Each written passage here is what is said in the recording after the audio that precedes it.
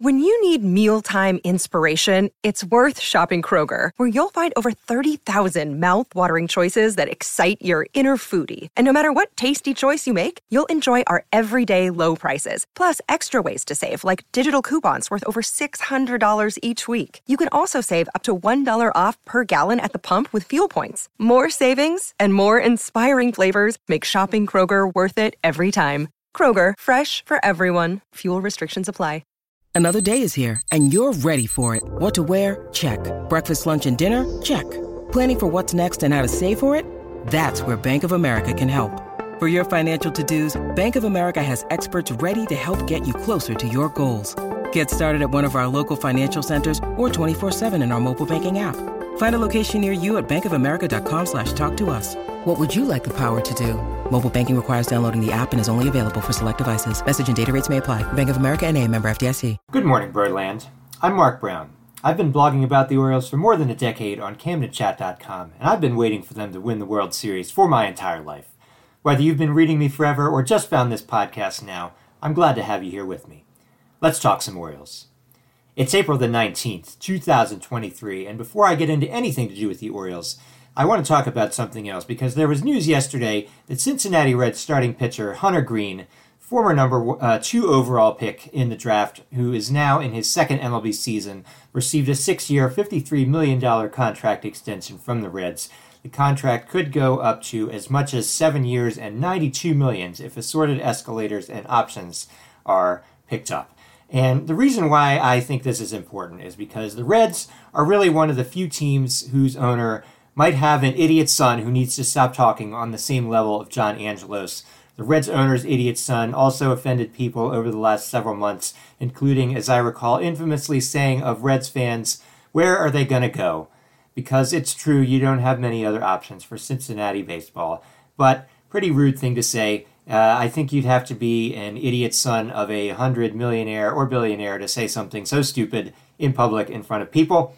So John Angelos, well, he does have some competition. But even the team with that idiot owner's son, they've been slashing payroll. It's been 10 years since they last had a season where they won more than 83 games. And before this Greene contract extension, the Reds actually had no guaranteed money for the 2024 season because Joey Votto's contract will finally run out for them after 2023. All their other players are only arbitration eligible. They have no money on the books, or they had no money on the books until they made this Greene contract.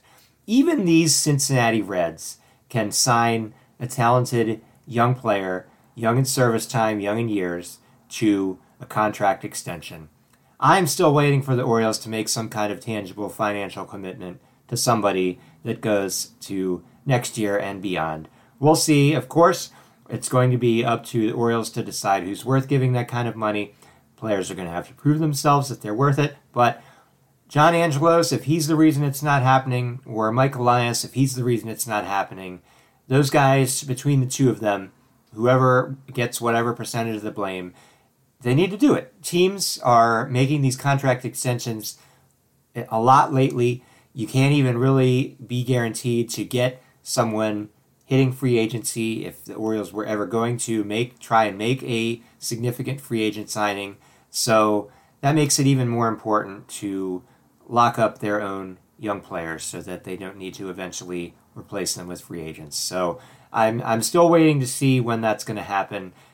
I guess in the past years you would not really expect this kind of stuff during the season, but it's player contract extension forever. It's been going on a steady stream for a while, and I just want to see the Orioles do one. Okay. So the Orioles, they're now 10-7 after beating the Nationals by a 1-0 margin on Tuesday night. That leaves them 4.5 games back of the Tampa Bay Rays, who have finally lost some games.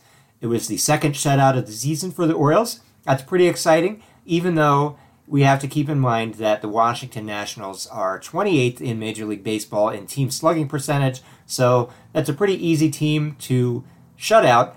But still, it counts the same as a win over any other team, so that's all that the Orioles can do is beat the team that they are assigned to play on any given day. The 10-7 record now gives the Orioles a full season pace of 95 wins. I think we can all agree 95 wins would be pretty awesome to see from the 2023 Orioles. That would vastly exceed everyone's expectations once again. May not be enough to win the AL East. Of course, those Rays already have a pretty huge margin. If they keep winning like that, then it's going to be tough for even 95 wins to top that. And that's not even counting the Yankees and Blue Jays could get hot too. But the Rays keep getting hit by injury problems. We just had news as I'm recording this podcast that their starting pitcher Jeffrey Springs is going to need Tommy John surgery. He's going to be out for the rest of the season. So they're going to need people to step up. Maybe they will be, maybe they won't be. As for the Orioles, they really need to rack up wins between now and the end of April. They're going in a stretch where they're going to play 2 series against the Tigers, another series against the Red Sox, and one more game coming up tonight against the Nationals. They just need to pad their margin here because they're not going to be able to count on such easy stretches going on through the season, especially once they start playing more of their AL East opponents. But for Tuesday's game, pretty freaking good. Dean Kramer finally had a good game in the 2023 season. Again, keeping in mind it is against the Nationals, so we got to take it with a grain of salt. But still, 6 2/3 innings pitched, 6 strikeouts over that time, only allowing 4 hits.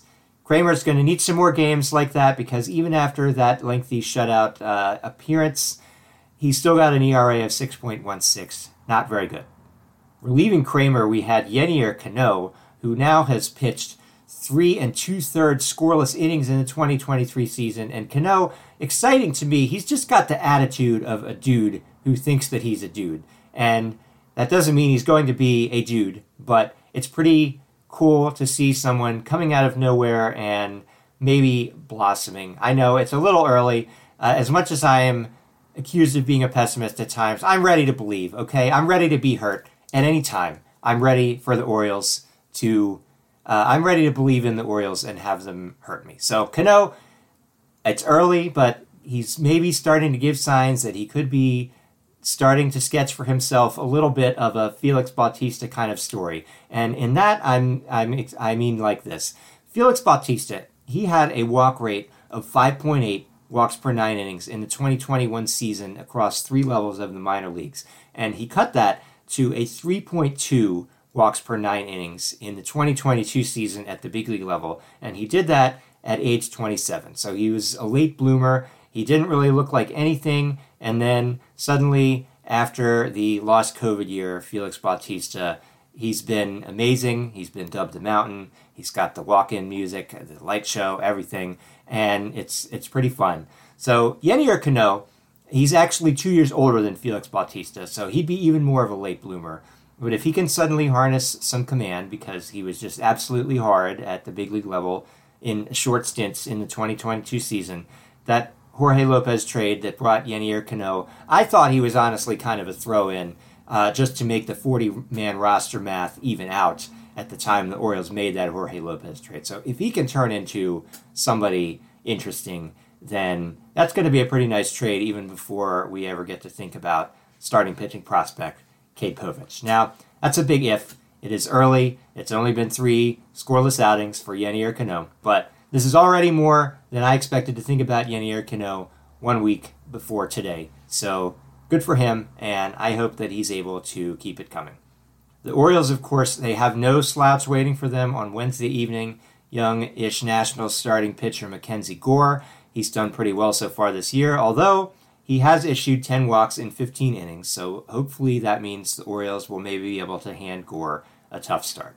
It seems like it should be Kyle Bradish coming back from the injured list, although manager Brandon Hyde would not announce that after Tuesday's game. He said Wednesday's starter would be announced on Wednesday, so that's going to come after this podcast is released, and I guess we'll see. I don't know why it wouldn't be Kyle Bradish, but of course I don't have all the information.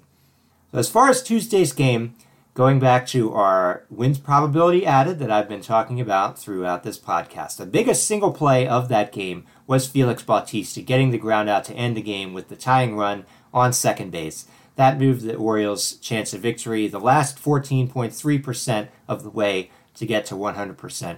That performance, however, does not make Bautista the most clutch player of the game. The most clutch was Kramer, because when you're chewing through outs like he did in a tie game or a one-run game, that really helps your WPA margin. And Kramer, as it turned out, had a 43.9% impact single-handedly on the win probability for the Orioles in Tuesday's game. That's pretty good. Kramer becomes the 8th different player to have the best WPA in the Orioles' 10 wins. That's pretty good. Least clutch player for that particular game, well, it was Adley Rutschman. So, sorry, Adley, but going 0 for 4 in a close game when you're batting high in the lineup, it doesn't help you with the WPA. So on that note, I did get an email, and if you want to write in, you can write in camdencastpod@gmail.com.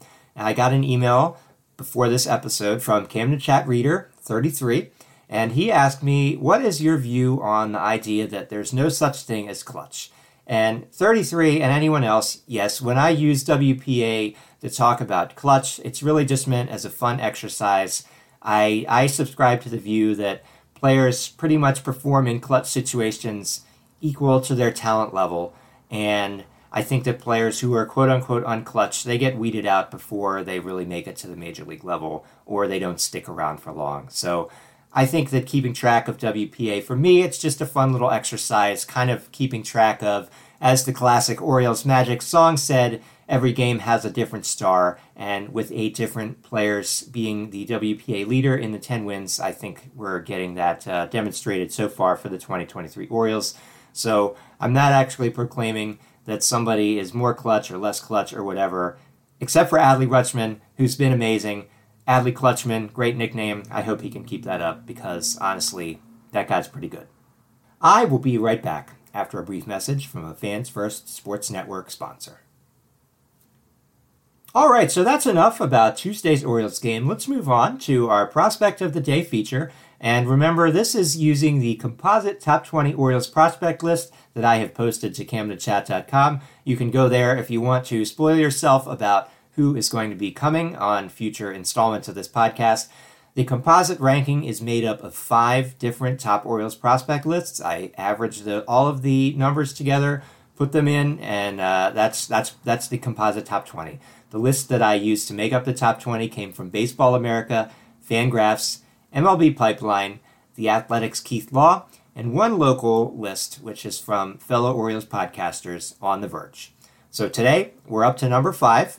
Number 5 is Colton Cowser. I think he's got an underrated Baltimore accent name, Colton Cowserhun. No, but that's not the main reason I like him. Cowser, he was actually number 4 on 3 of those 5 lists. However, 2 of them have soured on him a bit. He fell to number 7 and number 12 on the 4th and the 5th lists. In particular, the Fangraphs list is now really down on Colton Cowser, which I will talk about a little bit in a minute.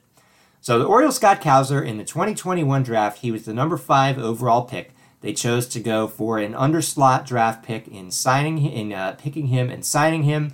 He received a $4.9 million signing bonus, which was, I believe, about $1.6 million below the slot value that they had available to them from the number 5 pick.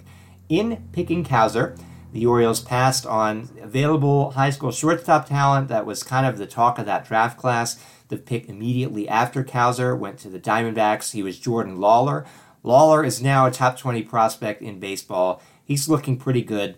The other 2 guys, Brady House and Khalil Watson, have dropped off of top 100 prospect lists. So although people, including me, were kind of excited about the Orioles possibly drafting one of those guys, they didn't draft them, and those 2 guys so far don't look like bad to have not picked. The real question, I guess, is going to be whether Cowser plus the other guys they used the extra money on to go over slot, which were outfielder John Rhodes and catcher Creed Willems, are better than if the Orioles had just drafted Lawler and then gone for slot value on their later picks. They were rumored to have maybe wanted to try and draft Judd Fabian with their 2nd pick in that draft. He got popped 1 pick before they could take him by the Red Sox. Fabian, of course, did not end up signing with the Red Sox, went back into the 2022 draft, and the Orioles were then able to draft him. So we will have more to say about Fabian on a later episode because he is also on that composite top 20. But Cowser, before he was drafted, he was the number 10 draft prospect on the MLB Pipeline ranking, so that's still not too bad. It's not like taking a complete nobody at the number 5 pick, but it was maybe a bit of a reach. Pipeline said this about Cowser in rating him at number 10. Quote, "One of the best bats in the college class, Cowser has a pure left-handed stroke and repeatedly finds the barrel. His quick hands allow him to pepper line drives all over the field as he executes a very controlled approach. Scouts were split on his ability to remain in center field." End quote. That ability to maybe not remain in center field is part of the reason why Fangraphs has now hammered Cowser. I will quote from the Fangraphs scouting capsule before the 2023 season to talk about a little bit of the downside with Cowser. Quote, "Cracks began to show for Cowser in 2022 as he punched out at least 25% of the time at all three minor league levels." End quote. The thing about Cowser is he didn't strike out a lot in college. So for them and for others to see that Cowser is now striking out a lot it suddenly became a real concern for them. And a bit more from their capsule. Quote, "It's tough for him to bend and barrel low off-speed pitches, even ones in the strike zone. And Cowser is still a maybe for center field." End quote. So I guess really the main thing we have to hope for is that the Fangraphs assessment of Cowser right now is wrong, because it's going to be pretty discouraging if he is, as they say, kind of a platoon option in corner outfield spot. At least he's a lefty batter, so he would be the strong end of a platoon facing right-handed pitchers who are, of course, more plentiful. But, you don't want to get a platoon corner outfielder with the number 5 pick when somebody like maybe Jordan Lawler is really going to haunt them one pick later. As for Cowser himself, not that one game's results are determinative of his total talent, but he was on fire on Tuesday's game. He went 4 for 5, including his first home run of the 2023 minor league season for Norfolk. He's now on an 8-game hitting streak after a bit of an early scuffle, and Cowser's batting line for 2023 is now .293 average with a .406 on-base percentage and a .414 slugging percentage. If you could port that kind of player directly to Major League Baseball, which of course you can't, but if you could, that's pretty darn good. Cowser on the strikeout rate, he's now got a 23% strikeout rate for the season so far. So that's a little bit less than last year. That's still higher than he was at in college, but it's enough to maybe quiet some of the concerns. I guess we'll see. The one thing to keep in mind, as ever, in talking about minor league stats, they don't tell you everything because, of course, at AAA, he's facing AAA competition, which is guys who maybe are not good enough to either be in MLB ever or right now. And so, if he made it to Major League Baseball, he'd face harder competition. Would not certainly be guaranteed to have over a .400 on-base percentage. But hopefully that kind of batting line, he will be able to sustain something like that and show that he will be able to perform at that level, at the big league level. I don't know anything about Cowser's defense personally. So again, I just hope that Fangraphs capsule is wrong and that Cowser can be capable of playing center field, maybe in a role of something like the backup center fielder and also primary left fielder for the next several years. It's also possible he could end up being trade bait as the Orioles try to go and get some starting pitching. I don't really know. But next up on this Prospect of the Day series, in the next episode, it's going to be, spoiler, Jordan Westburg. By the way, also with 3 hit nights in Tuesday's game for Norfolk were other infield prospects, Connor Norby and Joey Ortiz. And the infield prospects are important, as I'm going to dip into the mailbag one more time, as I got another email from Camden Chat reader Island O's, who asked, how will the Orioles deal with the impending logjam of quality infielders, and how will they be able to find more cost-effective, controllable pitching, if not via the draft? So what's going to happen to Westburg, Norby, and Ortiz, and really also, I think, Kobe Mayo? That's some of these guys are probably going to get traded. That's simply what's looking likely. We can really, I guess, hope that the ones that the Orioles end up trading are the ones who are more like when the Dan Duquette Orioles acquired Yusniel Diaz, who had a pretty good prospect stock at the time of that trade, and he turned out to be worth bupkis. So I don't want to root for any of those guys to fail, but on the abstract level, I have to hope that the Orioles are able to correctly identify which ones are least likely to actually be successful players at the major league level, and that they're able to entice other teams who are maybe, let's say, less enlightened, we can hope, to take those guys for their pitchers. Because the Mike Elias strategy, as Island O's noted, and you probably have as well, he doesn't draft pitchers. He has not drafted and signed a pitcher in any of the first 4 rounds since he became the Orioles general manager. And he's really kind of gotten pitchers more through trading veterans for pitching prospects, as like last year's trades that brought in Cade Povich, who was a 3rd-round pick of the Twins in 2021, as well as Chase McDermott, a 4th-round pick of the Astros in 2021. So Elias maybe will be able to continue kind of stocking the system like that. I guess you can hope if some of the prospects that are bubbling up are going to be able to immediately come up and replace some of their veterans. Like, let's say maybe Austin Hayes, maybe Anthony Santander, maybe Ramon Arias. If their prospects can come up and step in seamlessly, you can maybe still trade veterans. That might be more in the offseason rather than during a season, and maybe get either pitching prospects or even maybe somebody with like 3 years of service time or whatever. I think trades like that would be easier to stomach compared to the Lopez and Mancini trades of 2022, as long as the prospects are ready. And really, maybe it won't hurt as much if the Orioles are able to build some success and it doesn't feel like, okay, in trading away Lopez and Mancini, they're hurting their chance of making the playoffs for the first time in several years. But it's also, I think, very likely that they're eventually going to package some of the glut of infield prospects for a more proven starter, if that kind of player goes onto the market, which is rare. These guys are starting to be slowly locked up to contracts, and it's not guaranteed that you're ever going to get to bid on any of these guys as free agents. And, you know, the top-end guys, they're not going to sign with the Orioles as free agents unless they're really backing up the dump trucks full of money, which we just haven't seen evidence that they're going to do it yet. Okay, so if you want to email me about anything I said today or just whatever's on your mind about the Orioles, you can email me, again, CamdenCastPod@gmail.com. I will read at least one email every episode where I get one. I got 2 this time, so thank you guys for writing in. I really will be happy to hear from you and talk about whatever's on your mind about the Orioles. If you're enjoying this podcast, please consider subscribing and leaving a rating or review. You can search for Camden Cast on most modern podcasting platforms, including Apple, Spotify, Stitcher, and more, etc., etc. If it is missing on the platform you like, please email me and let me know. I will do my best to get it on there. New episodes of Good Morning Birdland come out every Monday, Wednesday, and Friday morning, as long as life allows. At this moment, I don't see any reason why I could not have one Friday morning, so I will see you then. Between now and then, you can tweet me at Camden Chat on Twitter. Hopefully, Twitter will actually let me see when I'm getting tweets, and I do try to interact with people on there when I get tweets, so that's where you can find me there. And until then, Good Morning Birdland is a Camden Cast production on the Fans First Sports Network. Until Friday, go O's.